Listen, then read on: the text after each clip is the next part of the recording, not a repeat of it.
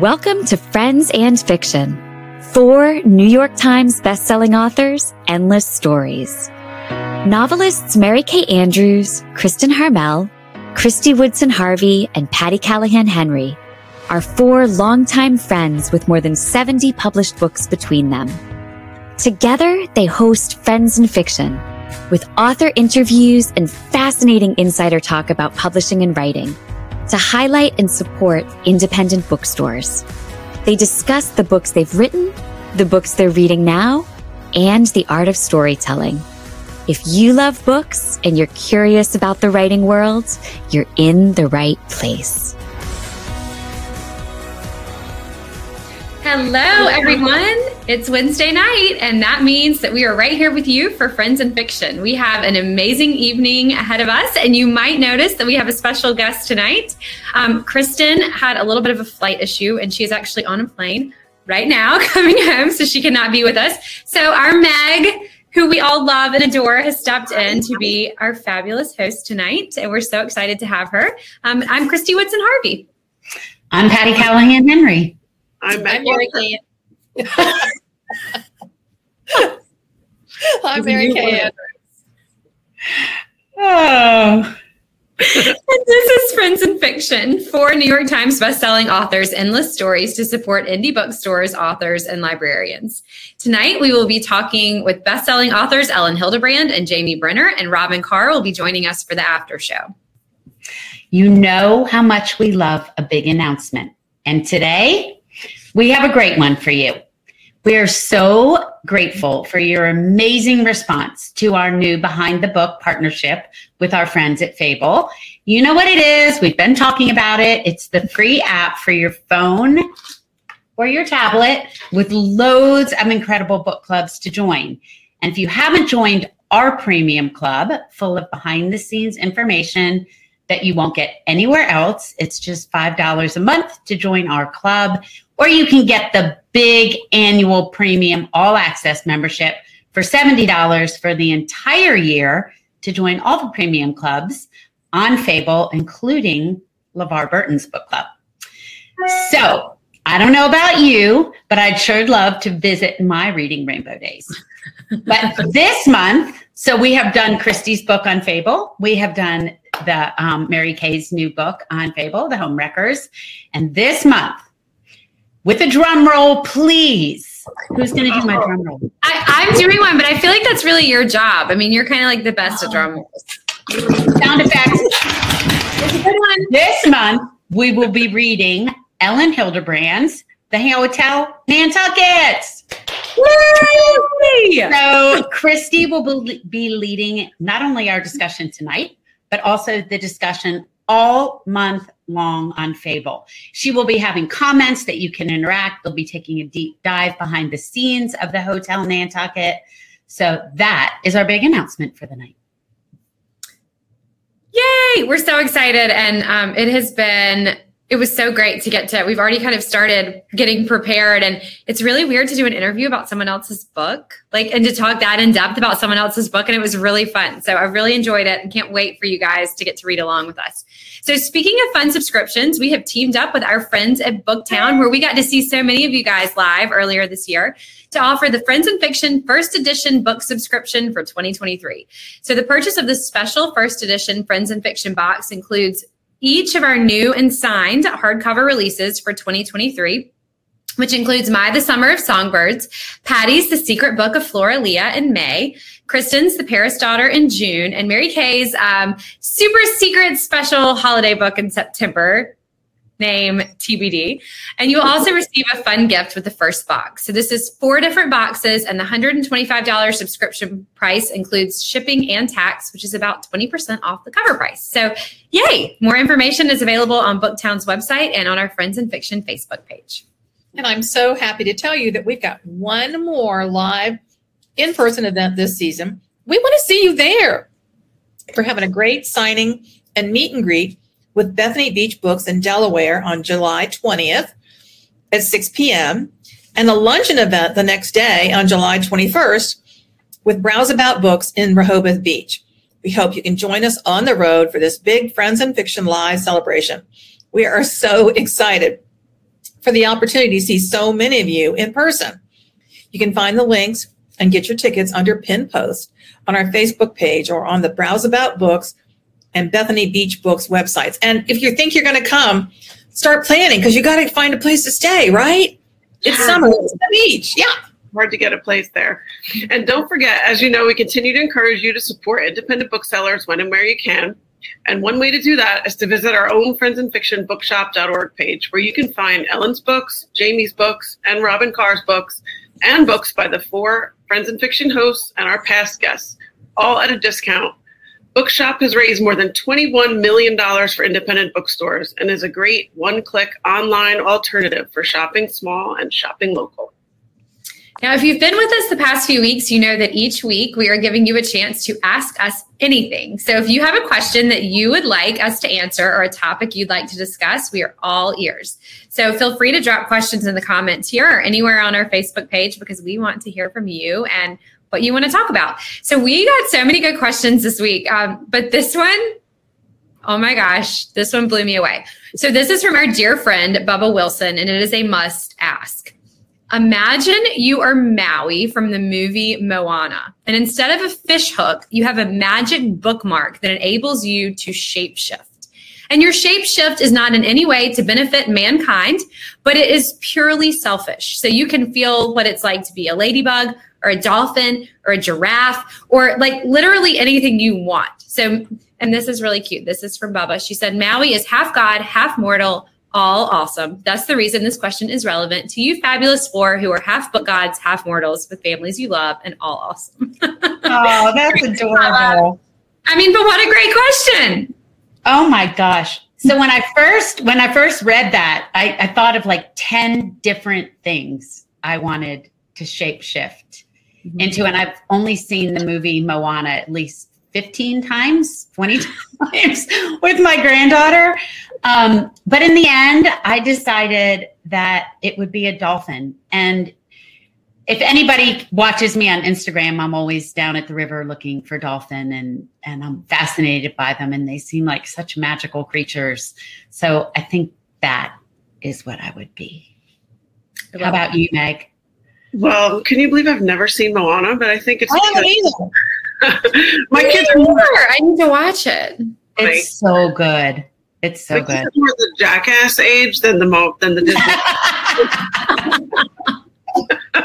But I'm totally coming back or whatever as a dog, and not only a dog, one of my dogs, because they have it really great, and I would love to feel what it's like to get that much attention and affection.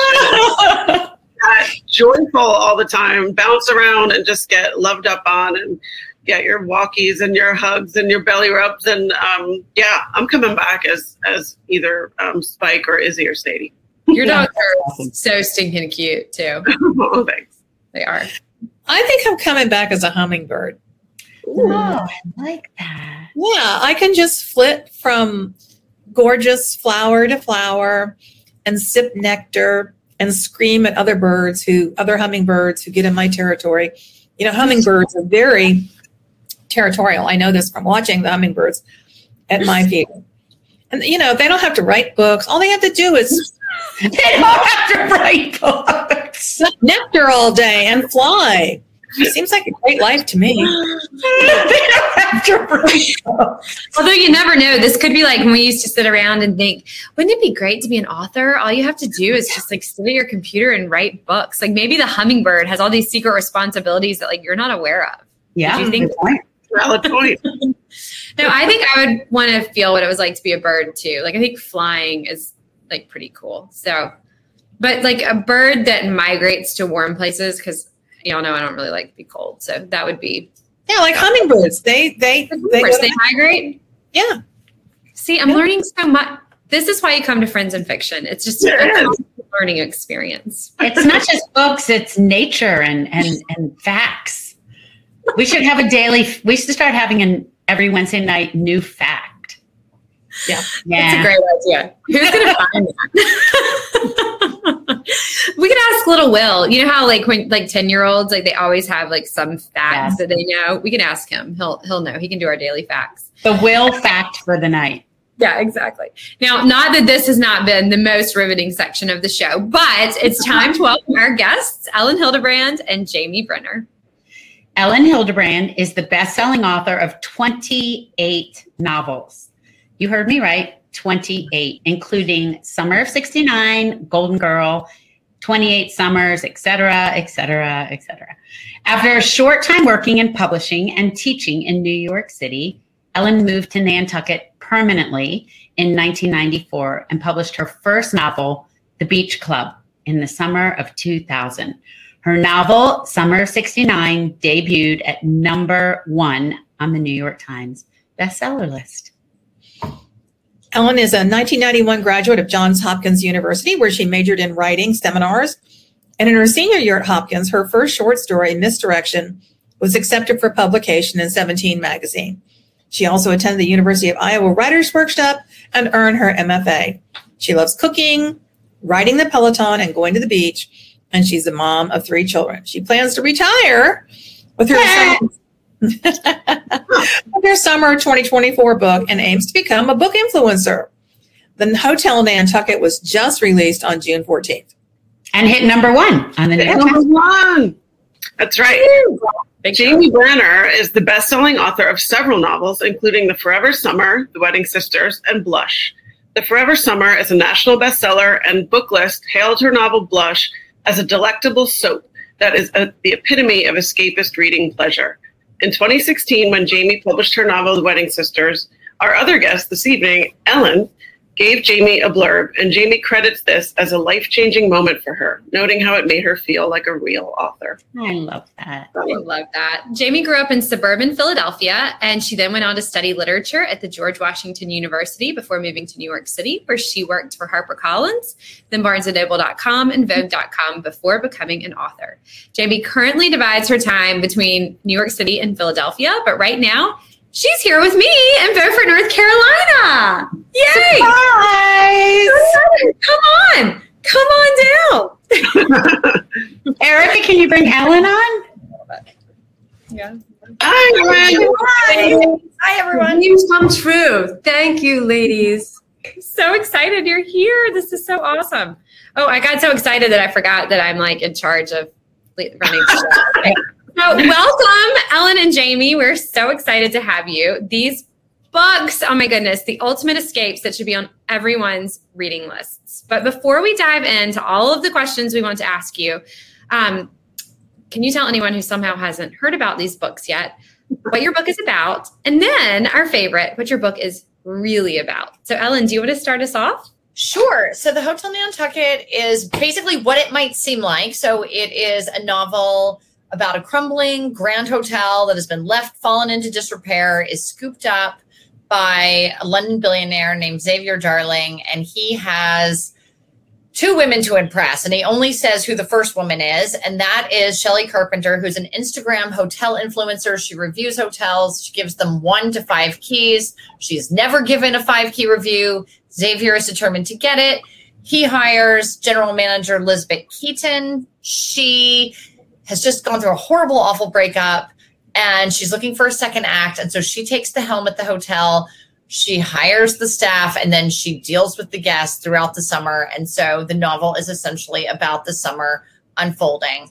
What the novel really is about is, I think ultimately it is a love letter to Nantucket and to the way of life there, and to all of the businesses and the people and the characters that make it unique. Oh, I love that. This is not a real question in the script, and like no spoilers here. I just have to know, and I think readers are going to want to know too, if whether they have or have not. Did you go into this knowing who Shelley was? Like, did you know her identity? I had no idea who it was. And it revealed itself about 2/3 of the way through the book. I felt like that was probably the case because I was really shocked. Yeah, shocked. Yes, Very I was intriguing.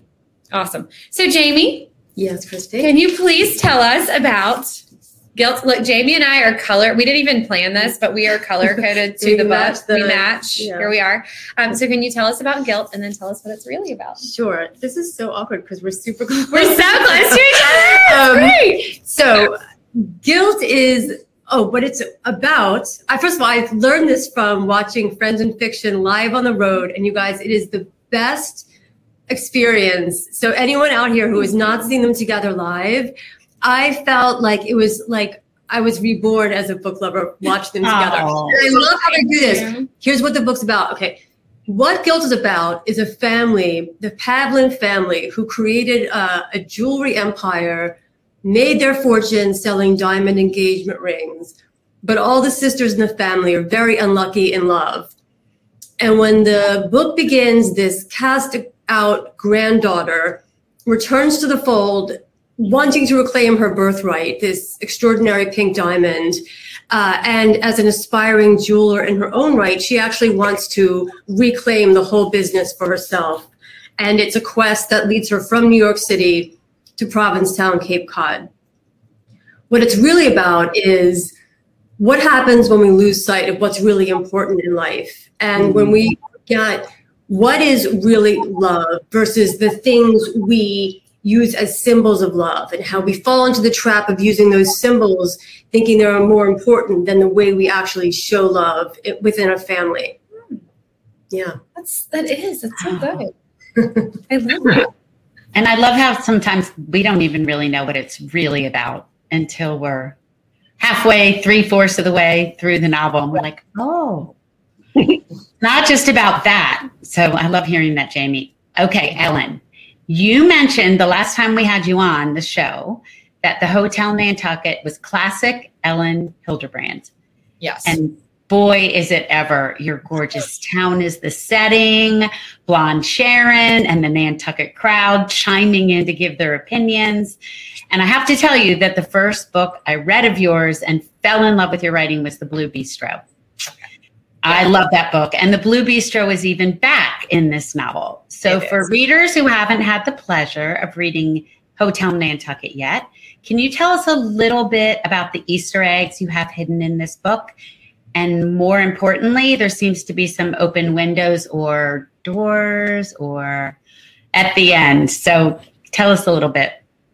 So at this point in my career, I've written a lot of books and a lot of them have memorable characters. And one of the fun things about, and all of my summer novels are standalones. And it's very important for me to say that. They do have recurring characters, but I never wanted my summer books to be like, oh, you have to read this first. My winter books, of course, are all series and they need to be read in order. And I'm adamant about that. But my summer books are standalones. However, it has been so fun to bring in characters again and again and again. And of course, it didn't happen until like the last 6 or 7 years because I didn't have the maturity as a writer. I didn't have the input from the readers to be like, yes, we really love seeing the chief reappear. So in the Hotel Nantucket, when I needed someone, so for example, the editor of the newspaper, Jordan Randolph, he first appears in my novel Summerland. And I thought, well, I need an editor for a newspaper. I'm going to use Jordan. I had the chorus voice in this novel. It's entitled The Cobblestone Telegraph. And they're just gossiping away. And Blonde Sharon is my gossip from The Rumor. And I thought, I'm going to bring Blonde Sharon back. And she's going to be sort of leading the charge. And then peppered throughout are other characters that we know from other books. And you don't have to have read those books to enjoy the Hotel Nantucket. But if you have read those books, it's like a little present for you. So you might have left an open window. Are we going to be getting a sequel to the Hotel Nantucket? I don't. Somebody else asked me that. I don't have anything planned. I only have 2 books left. And neither one of them is going to be a sequel to the Hotel Nantucket.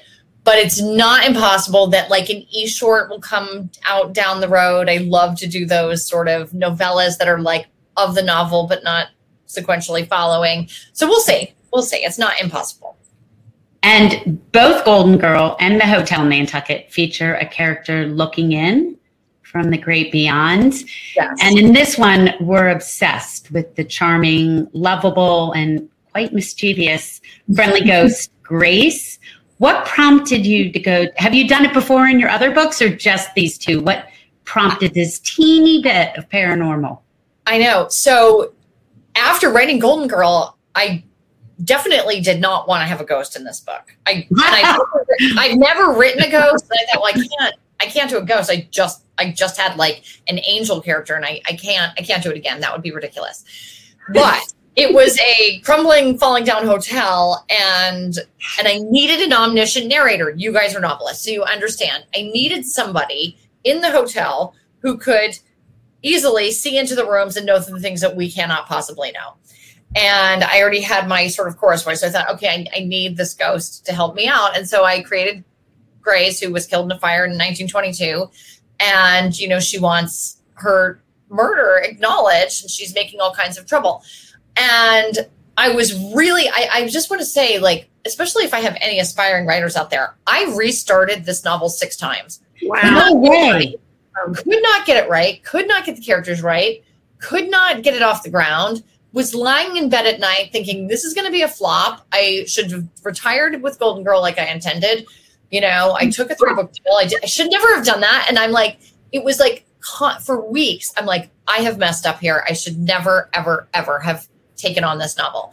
And then You're human, Ellen. You're human. It's amazing. I can't believe this. I know. Well, but I guarantee you that even on those days, she still worked out for 3 hours. So I don't think human applies, actually. And I thought about it, and I thought about it, and I thought about it, and I thought, who do I need to bring in? And I had like 4 different general managers, and I had other people owning it, and it was totally bananas. And then finally, like on my 6th try, I came up with the team of the cast of characters that we have presently. And so at some point in the middle of the last summer, I walked into my house and I thought, this book is going to be good. I can't believe it. Like, I can't believe it. But it all sort of came together. And that might have been the day I figured out who Shelley Carpenter was. I'm like, okay, this book is going to be good. But it was so difficult. And writing a novel with all of those characters and all of the elements and all of the storylines and creating the universe is so hard. Yeah. And it just really takes perseverance. And I'm glad to hear that it took your perseverance, that it's not, I sat down and I knew Grace and I knew, it just flowed out of me. No, it's hard work. It's hard work. Well, ladies, in both of your novels, reinvention is a huge theme. So Jamie, Gemma is not only starting over in a lot of ways, but she's also a budding jewelry designer coming back to claim her rightful spot in the family jewelry empire. And the Electric Rose, the ring she was promised. Her aunts, Elodie and Celeste, have also found themselves at points of reinvention for a variety of reasons. And Ellen, so many characters in the Hotel Nantucket, from Edie to Alessandra, Chad to Xavier, and even the lovable ghost Grace, are looking for their second chance. So can you guys tell us a little bit more about why this theme of reinvention was important to each of you? And have you ever faced a time in your own life where you felt like you were reinventing yourself? Jamie, do you want to start? I'm going to scooch over so you can have the screen. Oh, okay. Stay right there. Yes, I think, I wish someone had told me when I was younger that life is all about reinvention. Yes. The minute you become a mother, you're a different person. And then when the kids leave the nest, you're a different person. And each phase of your life, you have to adjust to be the best version of yourself in that phase. So I'm really preoccupied with it. And I want to show, even though my protagonist, Gemma, is in her 20s, and you can think really how much a 20-year-old, 20-something have to reinvent, she's had a history of family trauma. So she has to pull herself away from that and confront life from a more powerful stance. And her aunts are in middle age, which I think is the most important time of reinvention, because the world is extremely ready to write us off. Like, we've done our thing and take the back seat now. And anyone who's reached that stage of life knows the world has never felt more open. So that's something I wanted to explore from the vantage point of the middle-aged sisters. And also reinvention gives you the chance to say, it's never too late to fix something, to say I'm sorry, to redo a mistake. And I think we go through life with a lot of fear that that's really not possible. So I wanted to show how in many ways it is. I love that. Ellen?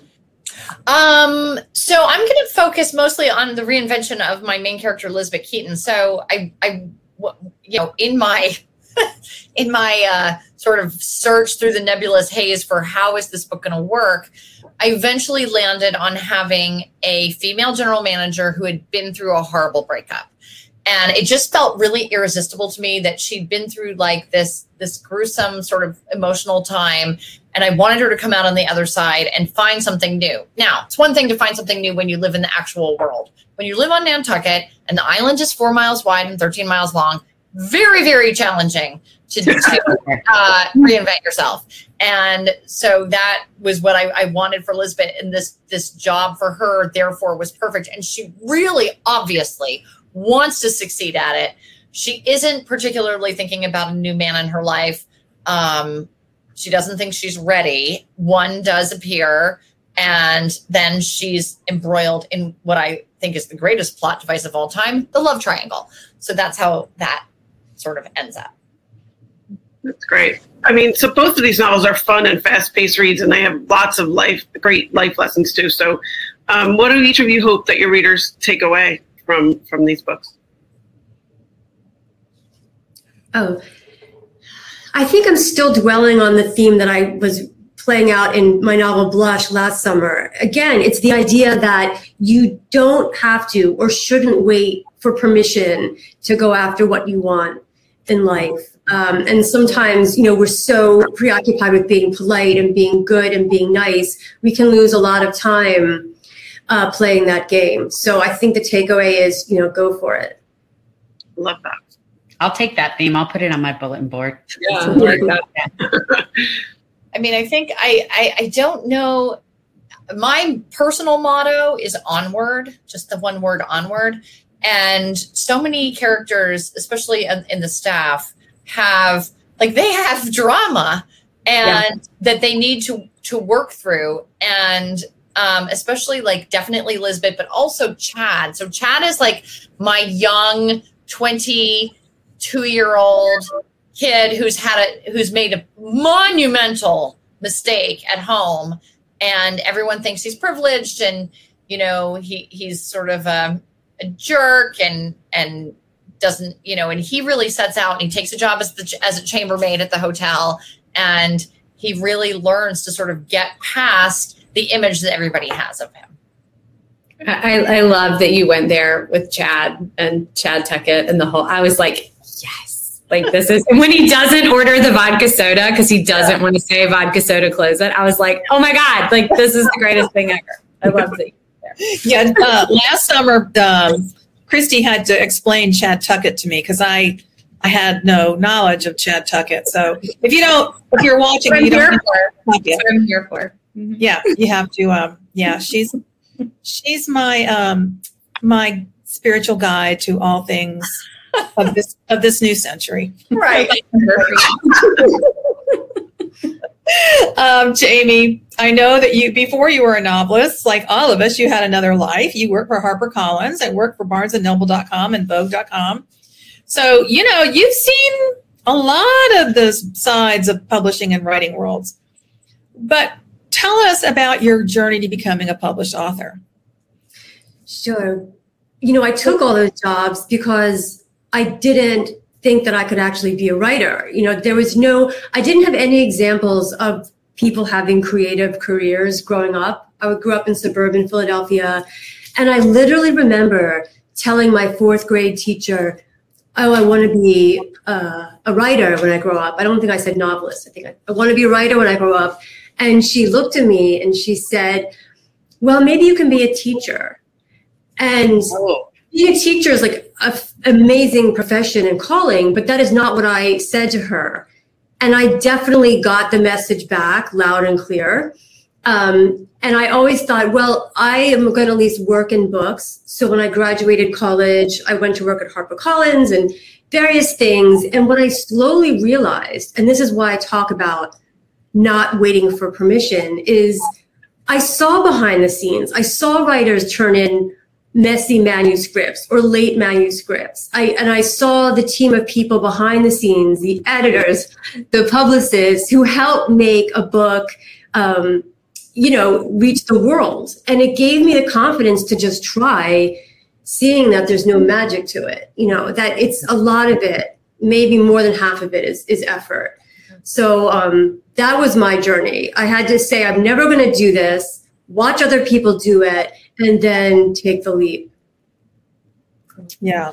What advice, Jamie and Ellen, do you have for aspiring writers who, like so many of us, were looking to make a change in their lives and to figure out a path to being published?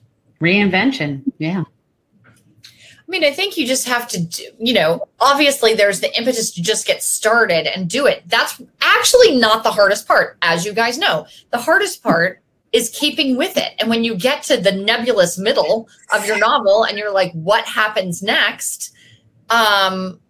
It's, that's when you have to keep going. I also really like to tell people to dramatize, because one of the things that I don't care for in a novel is when the author is telling me too much. You have to dramatize. You have to have scenes that have dialogue, that have setting, that have drama and conflict, so that when you're referring to the book about someone else, I loved the scene where, Chad found his friend in one of the rooms, like that kind of thing. So you have a scene where something happens, and that is something that I think a lot of aspiring writers need to keep in mind.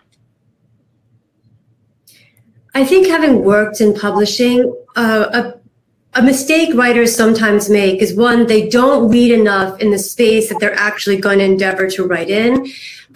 So look, I think some people think, it's really interesting. I read, really literary stuff, but it might be easier if I start writing romance. But if you're not a true romance reader, and if you're not really inhabiting that space creatively and spiritually, it's going to be a very rough road. If you want to write mystery, you have to know, you have to have read it. Who else is on the mystery bookshelf? What can you do differently? What good habits do you want to pick up? So I think for anyone starting out, first thing, define what you want to write, and hopefully it's something that you're already completely in love with. That's great advice. I've never heard that before. I like that. And I needed to be reminded, there's this one, I was just going through my manuscript, and there's like this one scene that like plays out. I was like, oh, that doesn't need to be something that you're being told. That really needs to be a scene. And like, I don't want to write it. I just want to turn the book in. So thank you, Ellen. I need to do it. Like, maybe I can get away with it. No, I can't. But you know what, Chrissy? It's usually the scene we want to summarize that ends up being the one that we need to see the most. And I don't know why that is. I don't either. It's like, I think it's always something that's, for me, it's always something that's really like emotionally heavy. And so having to like go there is just like hard. And you have to like, for me, I feel like it's always a scene like that. It is in this book for sure. And I was reading it this morning and I was like, yeah, that's not going to cut it. Yeah. Well, Jamie and Ellen, yeah, exactly. It's not going to work. You both write about places that you love, and at least in part that you live in. So for Ellen, you, of course, Nantucket is home, and Jamie, you're no stranger to your two settings in Gilt, New York City and Provincetown. And so this experience certainly brings this layer of authenticity to your stories. And I know firsthand from setting my Peachtree Bluff series in Beaufort, which of course everyone local knew what it was, that writing about a place that you know and love can bring about its own set of challenges. Like either people thinking that you wrote about them or that you didn't write about them, or, restaurants or businesses that you didn't include because they didn't work for your story. But why didn't you include them? Ellen, genius to put a travel guide so everyone's included now. But I'm just interested in what is it like writing about a place that you love so much, and then what's the reaction locally been to that? Like, do you have I know, Ellen, you've been doing it a long time, but do you have like a feeling for what that response has been like? I used to think, I used to say, I wasn't sure, like when I started writing, I wasn't sure I could even write about real places on Nantucket. So I think right up into the Castaways, I was using some real places, but I was also inventing places. And then at some point, it made sense that people were actually reading my books and looking for the real thing. And so I started writing about the real places, and it has been fantastically received. I mean, Everyone wants to be in one of the books, right? Everybody wants to be, the scenes, whatever. And so knowing that now armed with that knowledge, I then sort of struck out to be more democratic about how I included people. And also I don't want to repeat myself by continuously having scenes unfold at the places where I'm always showing up. So I try and use different places. But in general, Nantucket has been very supportive. St. John has been even more supportive. St. John, wow. I was very relieved about, because I don't own property there. I am literally just a visitor. And yet every single business owner that I have written about in St. John has reached out, come in for dinner. We want to treat you. Wow. It is amazing reception in St. John. That's awesome. And I'm very grateful to that community. Jamie, I probably would have to direct this more at Provincetown than New York City. Yeah. They're probably not quite as, it's probably a little harder to get. How does New York City feel about you writing? Oh my gosh, the whole city is in a thrall waiting for my next book. I don't think they even know. I lived there for 25 years. Provincetown, on the other hand, oh my goodness. I felt almost nervous writing the first book set there, because it's such a unique place with a huge history of writers and artists who spent time writing there and either painted the landscape, or, Michael Cunningham wrote a beautiful nonfiction book about Provincetown called Land's End. So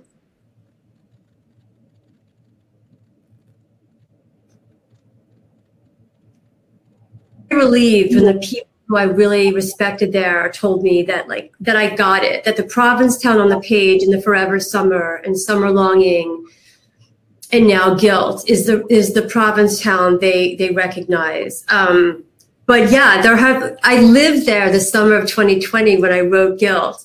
And there's this woman, I'm not going to name names, but someone who owns a bunch of restaurants did confront me about having mentioned one place over her place in the previous novel. So I was very careful to write it in. But then I was just back last weekend and I was visiting my seamstress. And she's like, I hope there's the seamstress in here, because I think we talked about that. And I was like, did we? I can't. I'm working on the next book. So it's great to have a small town that embraces and feels so invested. But I think, you've got to be careful of feelings, and you want to celebrate everyone. So, but I love that place. It's changed my life in a lot of ways. I went to Provincetown to write about it, and when the pandemic hit New York City, I moved there. I realized it was my favorite place in the world. I love that. That's awesome. Okay, this is a super quick question. I know y'all get asked this all the time, because I get asked this all the time also. Since it's summer vacation time, no bookstores, but can you give us 2 or 3 of your favorite can't miss spots in Nantucket and Provincetown? Jamie, why don't you start us? Oh my gosh, Because people are traveling. Oh, okay. Listen. All right. It's just us. Okay, you got it. Okay, just us. Between you and me, Christy, and just a few of us here.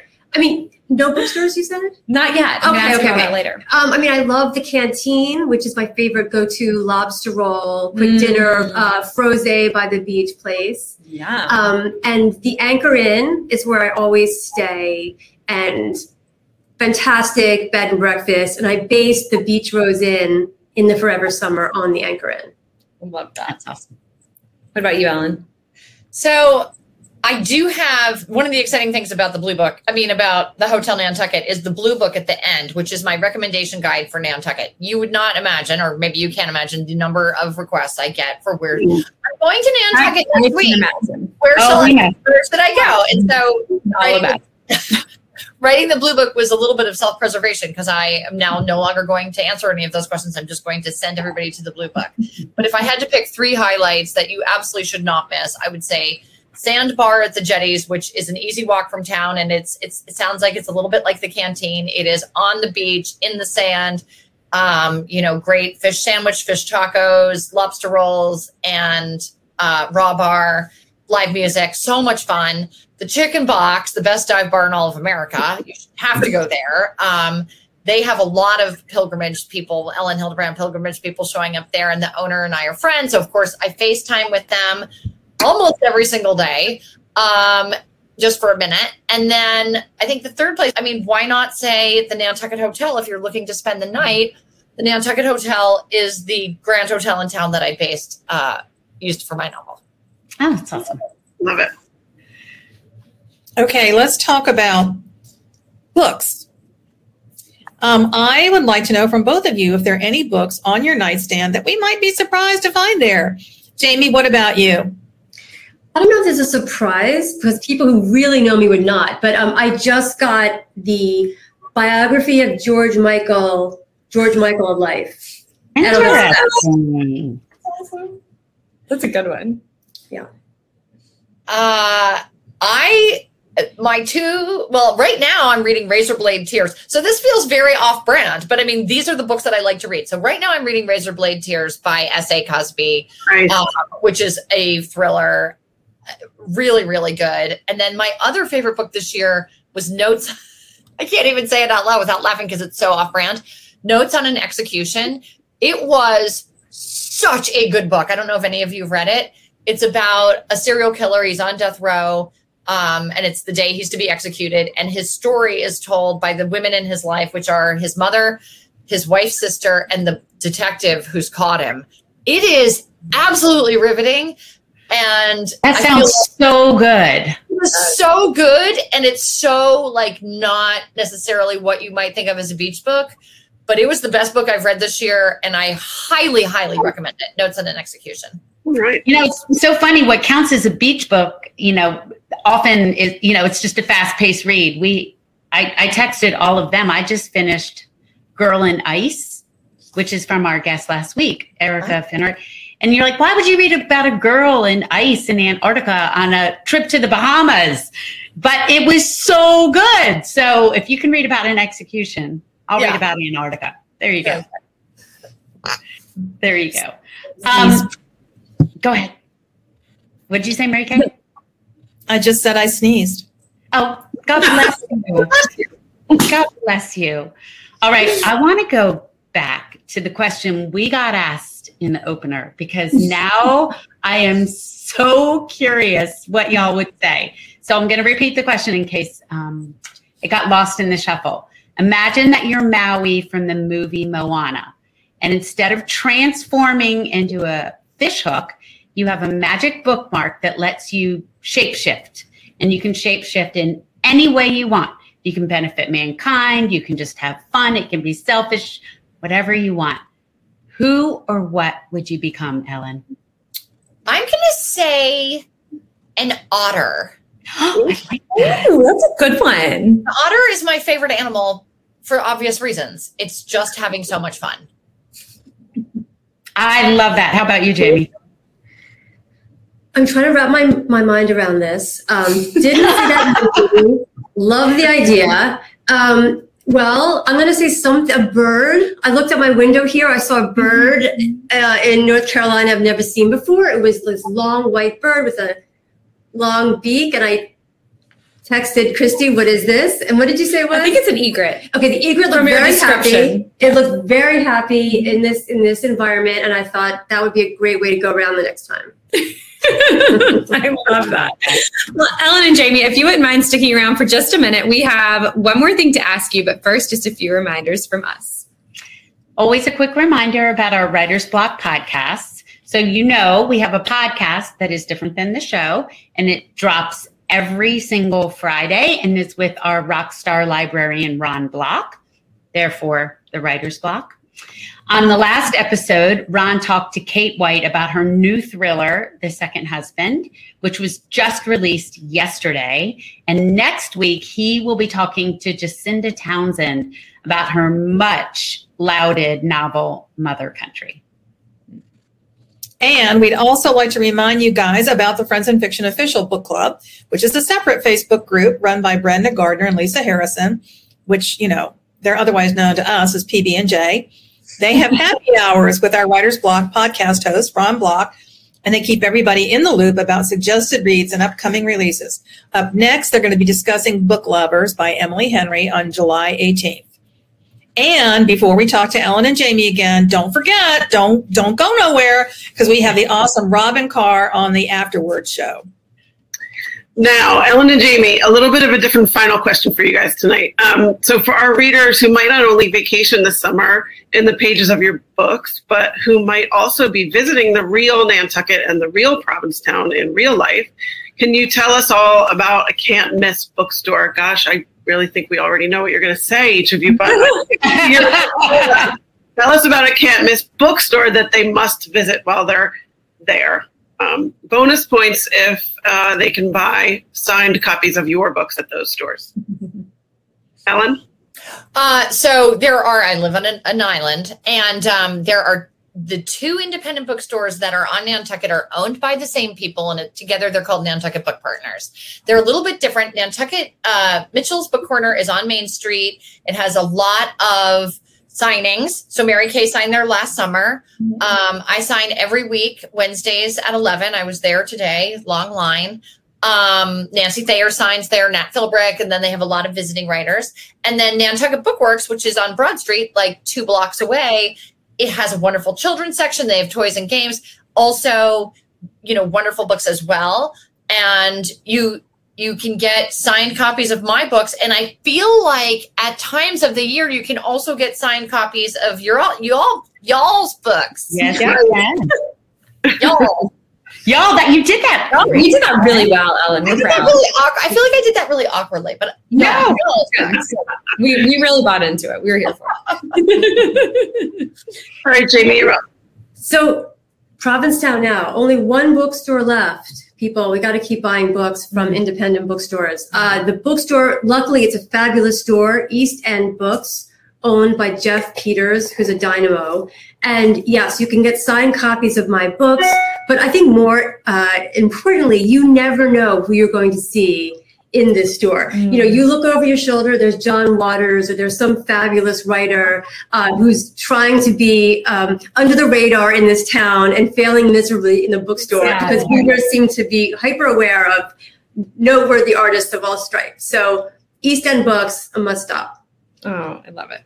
Well, Ellen and Jamie, this has been so fun. Thank you guys so much for coming on and spending time with us. Jamie and I have got 2 events, so we've got lots more fun to come. But everybody out there, if for some reason you have not yet read, I can't get used to this. We've been doing it for 2 years and I still can't do it. If you have not read Tell Nantucket yet, run, do not walk to your local independent bookstore or check out our bookshop.org page and make sure that you check out these fantastic reads for summer or really any time of the year. And ladies, thank you for just being so open and honest and answering our questions and talking about your lives and reinvention and all of these beautiful things. We're so grateful for your time, and we know that everybody out there echoes that sentiment. And happy summer. Thank you. Thank you for having me. I'm so grateful. Love you, Jamie. Good to see you. Love you, Ellen. Bye, girl. Bye, Jamie. Thank you. And don't forget, you can find all of our back episodes on YouTube. We're live there every week, just like we are on Facebook. And if you subscribe, you just shove Jamie out of the. Yeah, I'm going to send her out into the yard with Salt. He really likes her. Really likes her. Come back. Really nice. Like, why not sit on her feet at lunch? And, she's been very patient. But be sure to come back now I'm messed up. But be sure to come back next week, same time, same place, as we welcome Alka Joshi and Martha Hall Kelly. Anita Prose will join us for the after show. And don't go anywhere because we've got Robin Carr coming right up. What a night, you guys. Oh my goodness. Wasn't it so fun? I just feel like I had so many more questions. I like hearing always in the credits because it feels like she's here with us. I know. And I'm sorry that I accidentally muted Jamie for like 3 seconds in the middle of while she was talking. I was like getting ready to say something to you guys in the chat. And then I was like, oh my gosh, I can't mute her. Sorry. It was fine. We got the gist of it. I know Kristen is here in our announcements, Meg. You're right. Like, she's not really not right. here. I know. Yeah, I love that. Well, gosh, you guys, we have another great guest coming up. So let's welcome our friend, Robin Carr, in just a second. Robin Carr is the #1. Gosh, that seems to be a theme tonight. Number one, New York Times bestselling author of more than 60 books, including the popular Virgin River, Thunder Point, and Sullivan's Crossing series. All of Robin's books are about strong women. For example, on the screen. Her titles have collectively sold over 27 million copies, been translated into 19 languages in 30 different countries. 11 of her novels have earned the number one spot on the New York Times bestselling book list. And not only that, in recognition of the significant contributions Robin has made to the genre, the Romance Writers of America awarded her with the 2016 Nora Roberts Lifetime Achievement Award.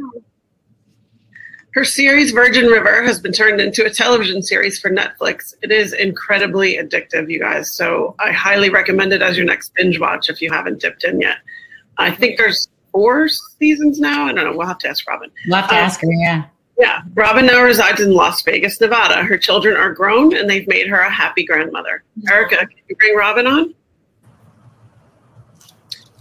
Hi, Robin. At long last. Hi, girls. Good to see Welcome you. to Friends in Fiction. Thank you for coming.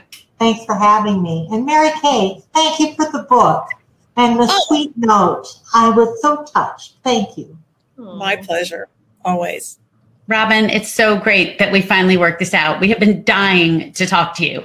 Yeah. So we asked Ellen and Jamie earlier about the theme of reinvention in their novels.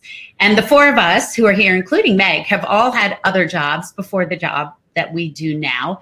And it seems to play a big role in your novel, A Family Affair. Anna McNichol is at a place where her world is falling apart and she must pick herself back up and carry on.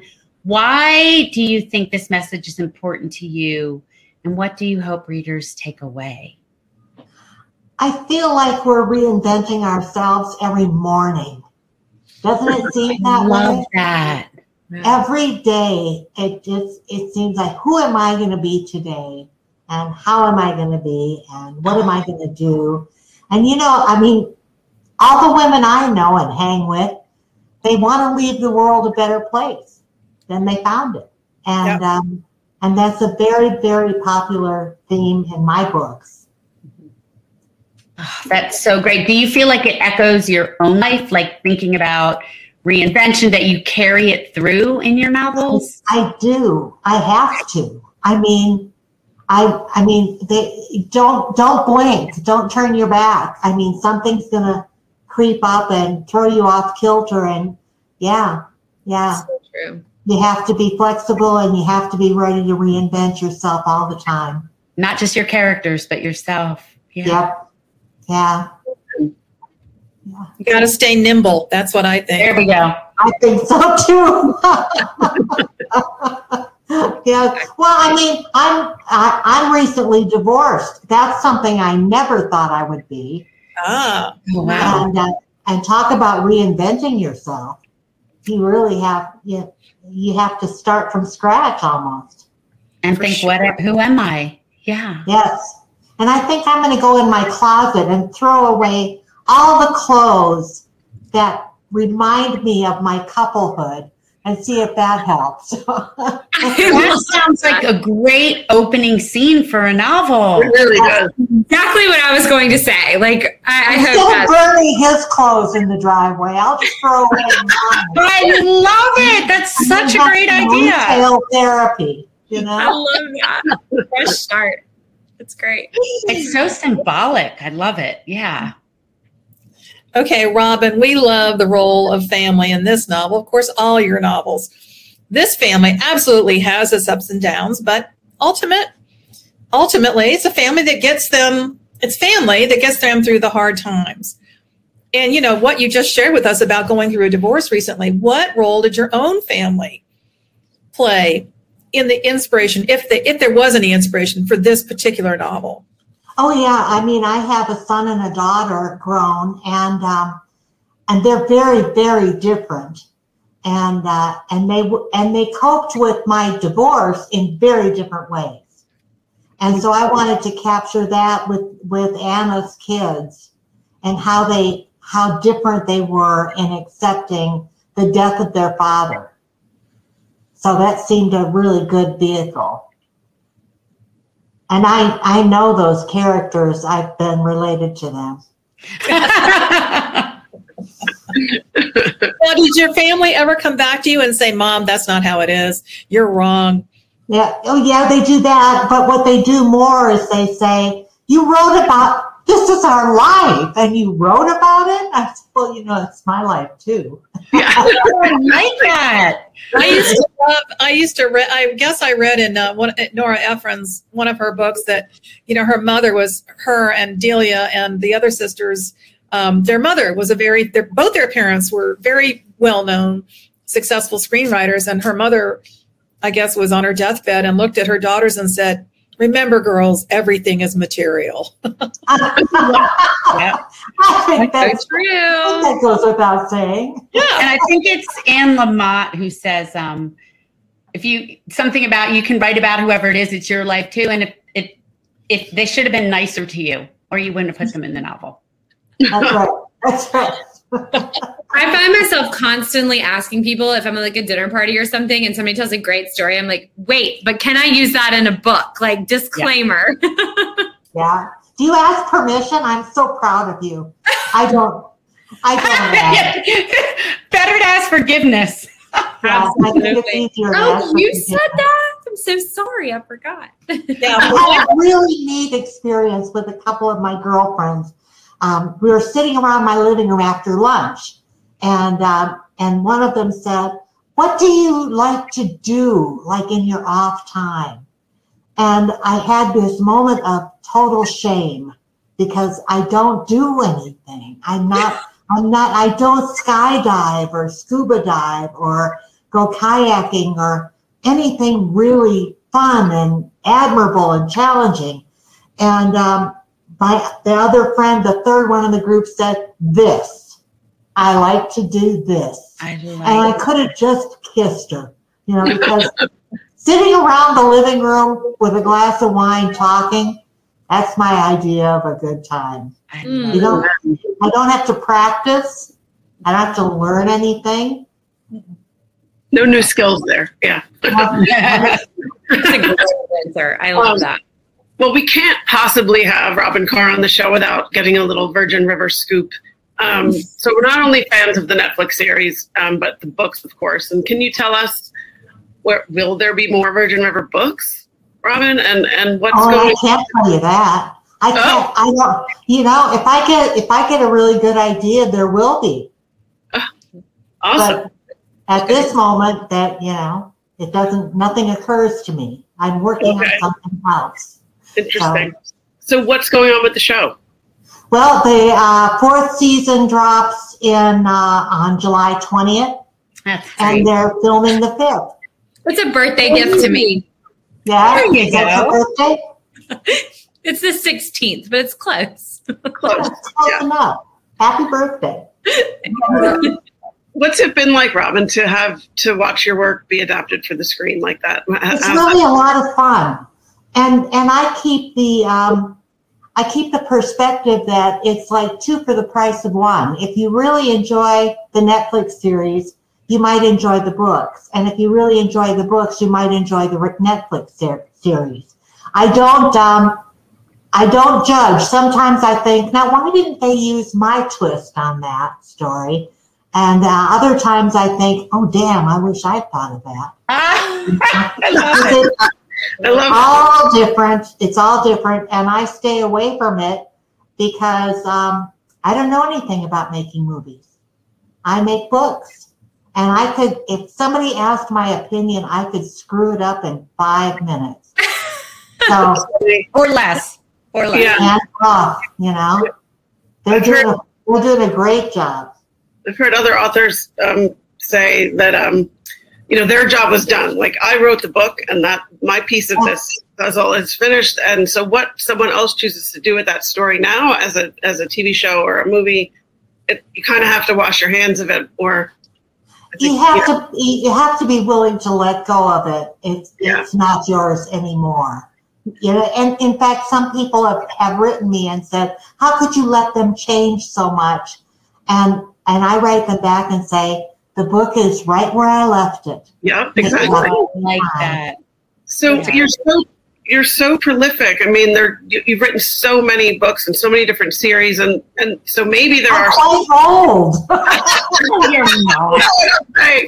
But so maybe there's some people out there in Friends in Fiction land who haven't read your books yet. And so if there's someone who's just discovered you via the Virgin River series on TV but hasn't yet read you, is there a book that you suggest they start as a jumping off Well, if point? you're interested in Virgin River, start with Virgin River. It's the first one in the series. I think there are 21.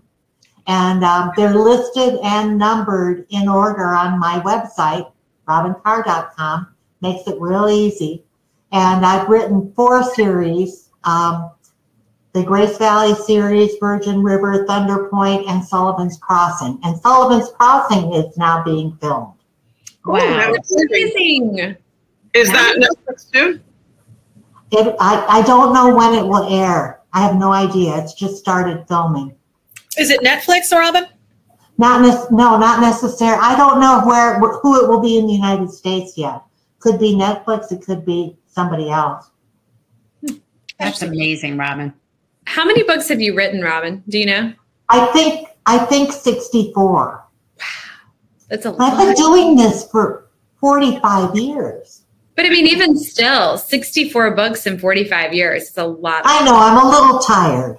I think I'm tired just hearing you say it. And it's time to clean out your closet anyway. Anyway, I'm going to clean out my closet. That's my short-term goal. You look great in yellow, so we hope you keep that blouse. Oh, okay. I think I'm going to keep this one. I don't know. You should. I can curse out the energy. Yeah. And that can it could be like your new Friends in Fiction blouse. Like you can associate it with us now, right? Goodness. I can. Yes, I Right. can. Robin, this is a favorite question of ours on Friends in Fiction, and we wanted to ask you tonight, what were the values around reading and writing in your family when you were growing up? Non-existent. I mean, wow. I was not a reader as a child, although my grandmother and I used to go to the library every few weeks or so, and I used to get a big stack of books that usually that I couldn't read, and I didn't read very often. I played outside, and I had to be home when the streetlights came on, and so I was out with friends and busy. One of my favorite books is A Tree Grows in Brooklyn. That's my favorite book. Yeah, it was one of the few that I read, and I have very fond memories of when I was in college. We passed around Love Story in the dorm, and Love Ally Story McGraw, and you was know, a favorite book. But I went to nurses training and didn't read much fiction, just read nursing books. And when I got pregnant, I got married and got pregnant, and I had to have my feet up a lot. So I started reading romance after romance after romance. And back in the early 70s, it was like Anya Seton and Rosemary Holly Jarman. We didn't have a mass market industry back then. Right. Kathleen So- Woodowitz? Pardon? What Kathleen Woodowitz, was she on that list? She was one of my early reads. She published in 75. Yeah. In fact, I made my daughter read it. I hounded her for years and years and years, and she finally read it. And she What, said, you mean Forever "Really, Young?" Mother? Really, Mother?" There's sexual assault in this book. Are you talking about Forever Amber? No, Kathleen Woodowitz. You're right. Oh, The Flower and the Flame? Yes. Yeah. I interviewed, when I was a newspaper reporter, Robin, I interviewed Kathleen Woodowitz in the frozen foods aisle of a Kroger. Oh, you're insane. I was so far superior to her. Like, oh, this little romance writer, she's sitting at a table in the frozen food aisle at Kroger. There were lines around the store, and she had a diamond ring, this big diamond ring. And I thought, Someday I'd like to be in the frozen food aisle at Kroger. Exactly. At a card table. Yeah. See, it was life changing. Yeah, definitely. That's amazing. The other question we love to ask on the show, and after 65 books, I'm dying to hear your answer. Do you have a writing tip for us and for our viewers? They love to hear writing tips from authors. Do you have a tip that really helps you, or that you love to give to? It's not original. So I would give Nora Roberts and probably many other writers credit for the answer, but you have to be willing to write crap. You have to write anyway. Yep. Even if you're not inspired and you don't have ideas. And in every single book from early on, I get to a point where I think, oh, it's happened. I'm empty. It's all gone. I have nothing. You know? Well, as our MKA says, you can't fix what you ain't wrote. Yeah, there you go. All right, Robin. I think that's the key. Write anyway. Yep. Robin, we wanted Jamie Brenner's here, and she wanted to come say hi to you. She's with me in Beaufort today. Hi, Robin. Hi, Jamie. Fan, and I've got to tell you, I did discover your books through the show. At a time I needed escape. I said I need to go into a world removed from all this, and you gave it to me when I needed it, and I love both. The difference is, doesn't matter, the experience, the feeling, escapism is just so wonderful. So thank you. Thank you. Thank you. It's my pleasure. Do we have time for the last question? Do I get to ask the last question? Absolutely. Ask the last question. Okay, Robin, do you have a book recommendation for us something that you're loving lately? Or that people might not think, oh, why would Robin Carr read that? No, I am reading a book about, my friend Kristen Higgins. She's so funny. What is it? Out of the Clear Blue Sky. Yeah. Out of the blue clear sky. Out of the clear blue sky. Yeah. I picked it up. My daughter said, "Have you read Kristen's book yet? Because I'm seeing a lot of your dialogue in there." And I said, "Really?" So I picked it up to have a look, and I'm going to call her later on today and tell her that I'm done writing her dialogue for her. She's just going to have to do it on her own. It's really good. It's really good. It grabbed me on the very first page. I love her work. She's terrific. Yeah, she's great. She's great. Fresh. That's awesome. Well, Robin, we cannot thank you enough for joining us tonight. What a joy to have you here, and congrats on all your success. And thank you again to Jamie for being here with us as our guest today, and to Meg for filling in for Kristen. And we can't wait to see all of you next week right here on Friends and Fiction, same time, same place. See you then. Good night. Thanks everyone. Bye-bye. Thank you for tuning in. You can join us every week on Facebook or YouTube, where our live show airs on Wednesday nights at 7 p.m. Eastern Time. Also, subscribe to our podcast and follow us on Instagram. We're so glad you're here. Produced by Audavita Studios. Connect your voice to the world.